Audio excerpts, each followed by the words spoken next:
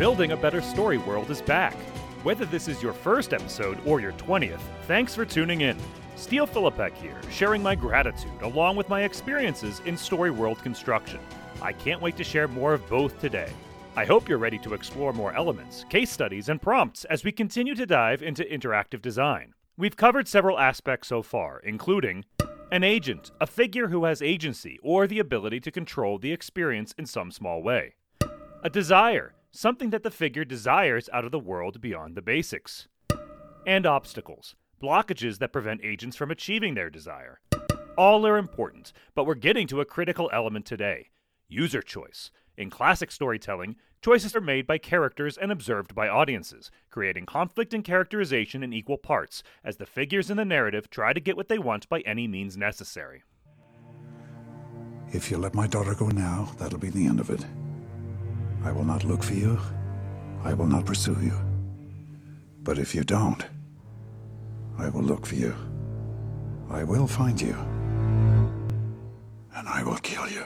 Interactive design also features choice, but the audience members themselves are making the choices. It's done, Commander. Go get the lieutenant and get the hell out of here! Belay that. We can handle ourselves. Go back and get Williams. It's their journey that you're helping to facilitate, remember. They are agents with the capability of interacting, even if that interaction is illusory or limited. Without that interaction, your story is passive. That's perfectly fine if you're creating a television show, novel, comic book series, or some other form of broadcast media. If you want the audience to engage with you in your work, however, you're going to need to get them active. Otherwise, they'll find someone else who will give them what they want. You don't need to create a wildly branching narrative in order to do that, however. Many of you are indie artists, or are just beginning, or want a more personal connection between your audience and your work, or are interested in a medium that doesn't scale beyond a few friends on a Friday night. Gallstaff, you have entered the door to the north. You are now by yourself, standing in a dark room. Because of this, we're going to look at how one program mixes both traditional broadcast media with new media techniques in order to give audiences the best of both worlds, while teaching them new skills in a humorous fashion.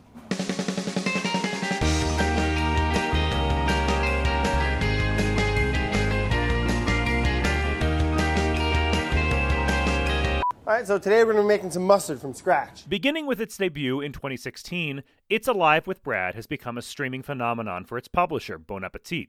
Starring the titular Brad Leone, it's a pop-up video-esque take on cooking, specifically with living foods, from fermentation. We're going to do a little fermented garlic in honey, okay? And that's 2 ingredients, that's it. Well, sometimes there's a third, but we'll get to that later. To mushroom walks. Hey guys, today on It's Alive, we're out here in Washington, the state. And today we're going to be doing a little mushroom foraging. I got my fungus friends that joined me, the wonderful Colin and Andrew, and we're going to be going for the high elevation porcini mushrooms. To oyster farms. All right, so we're up here in Duxbury, Massachusetts. We're at Island Creek Oyster Farm, kind enough to have us up here, show us their operation. And beyond. We're out here in the Yellowstone River, my buddy Steve Rodella from Meat Eaters. And we're going to be doing a little fly fishing for whitefish. Like classic hosts from Jacques Pepin to Julia Child and everybody in between, Brad walks the audience through recipes, history, and production methods, instructing people while also bringing his own personal flair to the show. All right, I got one job. Grains in the bin. Hey, just in case, how do you turn this machine off? I got you. I'm the ammo guy in Saving Private Ryan, you know. You're never going to run out, bud.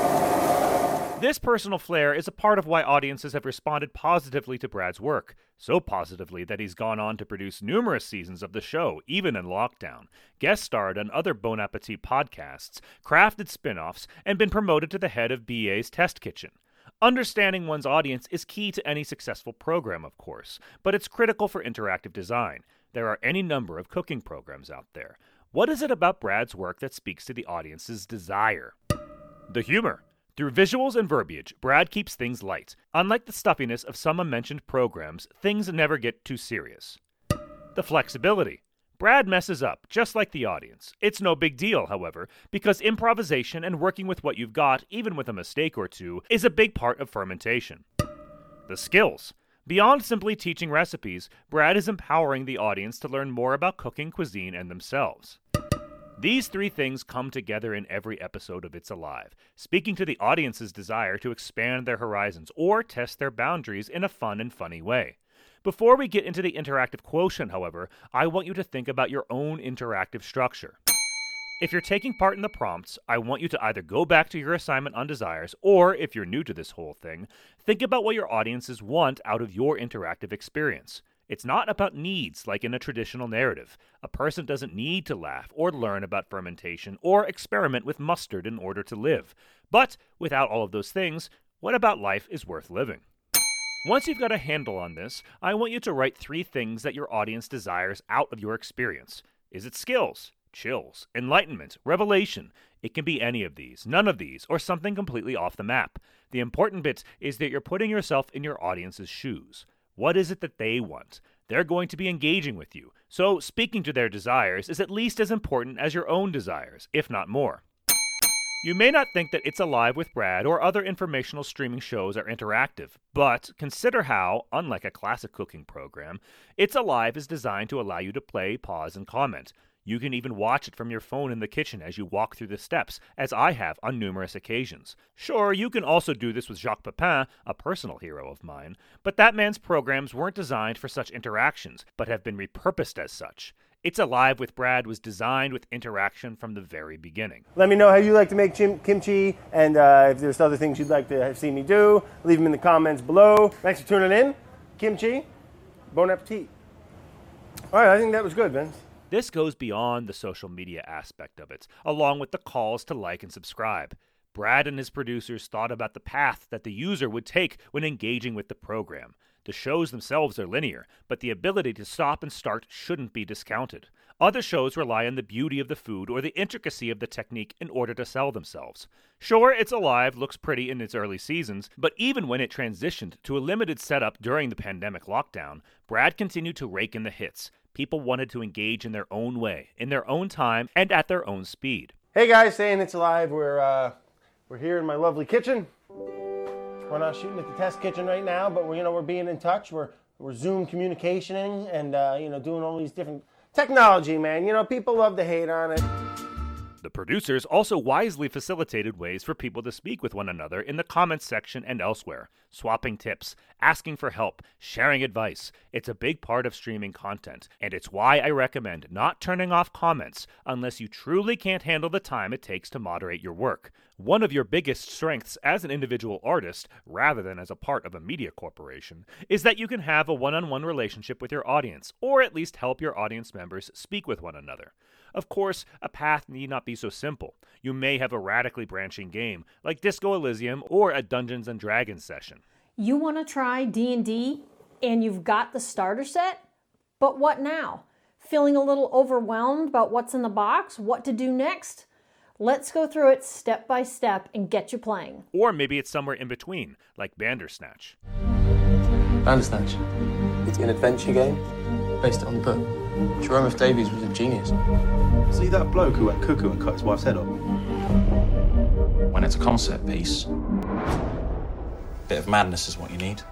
Regardless, remember how desires tie into this. Brad's work isn't stuffy. It's not exact. It's for people who want to have a good time and experiment, meaning that his work should be easy to interact with and allow for people to meander in and out. Yeah, take 2. So I think this is take 3. Start from the beginning. Oyster farming company. All right, take 5. That was good, all right? We're going to be oyster farmers. I didn't like that one, Ben. Champagne and your oysters, and no, that sucks. That's Brad's take. What's yours? For this prompt, I want you to think about the path your audiences will take and rate it a 1, 2, or 3. A 1 is more or less linear, albeit with a limited amount of choice involved. Some examples of this would be a platforming game like Super Mario Bros., where people can't affect the narrative but can choose how to play a level. Or maybe an event where you're asking for audience suggestions, like a social media campaign, crowdsourcing contest, or improv show. Everything you are about to see, including music, is going to be made up right here on stage. And it is going to be inspired by what we collected from you during lunch. So all we need from the first 2 rows is any one-word suggestion. A 2 on this scale would be something akin to a branching narrative, or a live event with multiple installations, or some other medium in which people can choose how to interact, but not so wildly that it's wildly divergent. The ability to play with narrative choice is one of the great strengths of video games as an art medium. But narrative choice needs to be thought through carefully, and all paths of that choice need to be developed.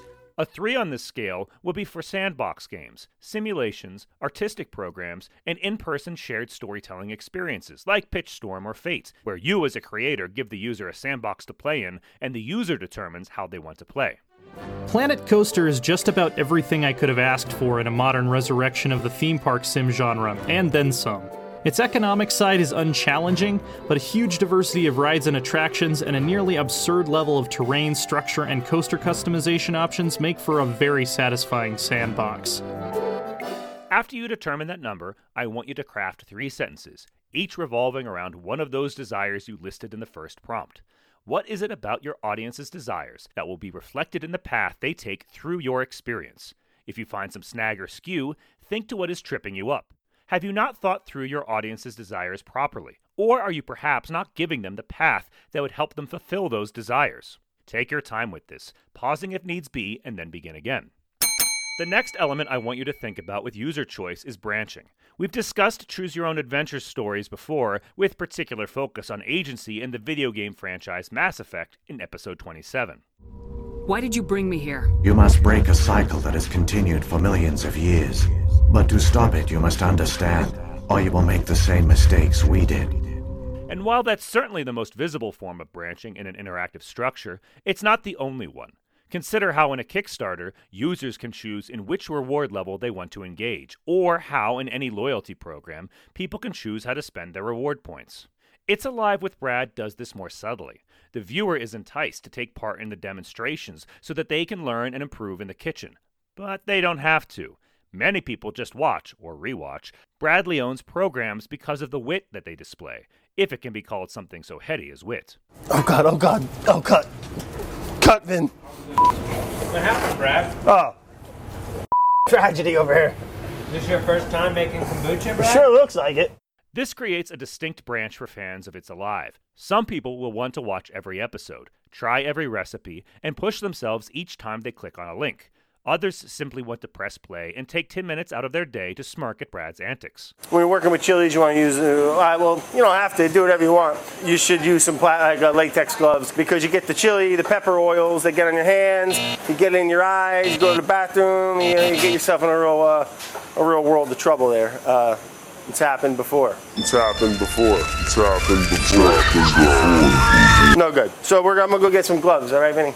Most people are somewhere in between, of course. But by considering both options, Brad and his crew are doing something that I recommend you all do, way back in episode 5. Think about your 2 primary fans, their demographics, and what they want. It's Alive with Brad has a whole spectrum of fans, but they're anchored on one end by experimental explorers, and on the other end by those who like to laugh. Consider the branches in your own work. In this prompt, I want you to think of at least one kind of branch in your interactive experience. It can be a moral choice, as seen in numerous interactive structures, such as Mass Effect. It can be a way that people engage with your program, a la It's Alive with Brad. It can be a literal fork in the road, if you're creating a live event, convention, virtual reality experience, or amusement park. When Walt Disney asked the first Imagineers to create Disneyland, they confessed they didn't have a clue how to build an amusement park. So they built the park the only way they knew how, the way you make a movie. As guests step onto Main Street USA, it slowly comes in like a pan shot to reveal the castle, beckoning people down the street. Regardless of what it is, make sure that this kind of work is effortless. The actions that come from that choice can be challenging, such as in Duolingo, when one can determine which branch of a foreign language that one wants to explore. But the choice itself should be simple. You will have enough difficulty in crafting your work without having to add extra impediments in your users' choices. When you've thought about that, I want you to write down your thoughts on a scratch piece of paper before composing a paragraph that highlights the branch and at least one desire to which it speaks in your audience's journey. You'll probably have more than just one branch and probably more than just one desire that you want to discuss, but for now, focus. Take as much time as you need, pausing if necessary, and then resume this podcast. You'll note that there's a lot of similarities in the structure to It's Alive with Brad and this program itself. Building a better story world is not about cooking, cuisine, or humor, of course, but what about structure? Both shows have a fairly linear path that allows for people to stop, start, and engage with me, if you so choose. Both shows also feature branching aspects, in that they allow people to choose in what way they wish to take part, as a participant or as an observer. Most importantly, and critically, regarding user choice and interactive structure, they both allow for individualization. Individualization comes in all forms. Some experiences allow for people to pick their usernames, or create custom characters, or add to an ongoing work. Sports teams allow for choose-your-own-season ticket rewards, seat choices, and premium upgrades associated with top-end placement. New journalism almost always uses comments section, both to keep journalists honest and to allow people to add their own commentary. Such individualization is not omnipresent like the first two elements of user choice, as smaller interactive works may not have the bandwidth to allow for radical differentiation in its users' choices.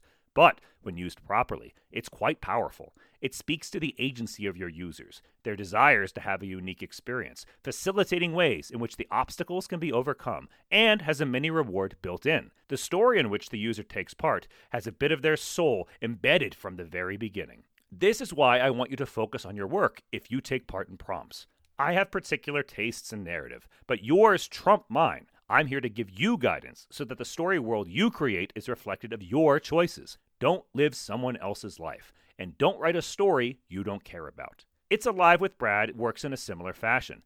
Yes, Brad does give you helpful advice, strategies, and recipes, but he also allows for people to customize their experience. I don't like Asagi kimchi either. And I think that happens from over-fermentation. Some people love that. If you love that, that's fine. Do that. I like a little crunch like old Lau here. And encourages people to share their own recipes, attempts, and much else. Remember how It's Alive speaks to the audience's desires for flexibility, skills, and humor. If Brad is too rigid, then it doesn't allow for user contribution. If Brad is only focused on food prep, he isn't imparting extra skills that audiences desire. If Brad is always right, he loses a bit of that humorous charm. Botulism? Chris, this guy and his botulism. No one's had botulism since like 1920. That might not be true.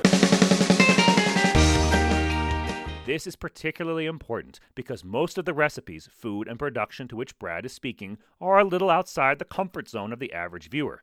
Kimchi, tepeche, raw oysters, fermented mushrooms, black garlic. Brad isn't dealing in raw bison liver or limburger or anything like that, but much of what he talks about can be intimidating, even if it's also aspirational. The people who are taking part in the process desire to impress themselves and others, while those who are simply watching want to get a little weird. Allowing for individualization gives a choice to users. Do they simply follow the recipe, or do they expand? Or do they start with the original recipe before making it their own after some trial and error? The agent here is being given the reins in a safe way, and it speaks to their control of their journey through life, as well as the chaos and unexpectability that comes with fermentation. Yeah, Vinny, things have blown up on me, all right? I don't want to talk about it. Oh no, that was the basement Brusco. That was a failed attempt at making a homemade hooch. I took the bottle, I went to open it, boom, thing turned to sand. So be careful, and that wasn't in a fermentation grade bottle. You live and you learn. What is it like for your work? As your final prompt of the episode, I want you to brainstorm 5 ways that users can individualize their path through their interactive experience. You may feel that this is beyond the scope that you're working on at the moment, so instead, consider a blue sky approach. If you had all the money, time, and collaborators that you might need at your disposal, how could you get people excited via individualized content? Finally, choose one of those individualized approaches, just one, to really flesh out. Think about it from a practical perspective. How much is it going to cost, and how difficult will it be to implement? It's better to do limited individualization well than unlimited individualization poorly, or even in a mediocre fashion. Bad choices or poorly thought out individualization will both ruin the illusion of your experience and take away from your audience's agency. You've promised them something that you can't fulfill. It seems that they don't have so much control over their experience after all. And with that, we've come to the end of this episode. Be it in the form of paths, branches, or individualization, I hope you found some useful tips for user choice in your interactive experience, be it small, larger, or something in between. Continue to hone those skills. Our digital age is all about customer choice and agency. Being able to speak to that, even if you're working in traditional media, will pay off in dividends if you're put into a position that requires thinking about your demographics' desires and how they can be fulfilled. For now, though, that's a wrap. Tune in next episode as we detail the final element of interactive structure, rewards. We'll then be recapping this entire arc of content before going on a short break. Make sure to subscribe on iTunes, Spotify, Stitcher, Pocket Cast, or whatever podcatcher you use. Check out buildingabsw.buzzsprout.com for direct downloads, steelphilippek.com for essays and other content from me, and Twitter, either at Words of Steel or at buildingabsw. Don't let your dreams be dreams, and don't let your imagination stay in your imagination.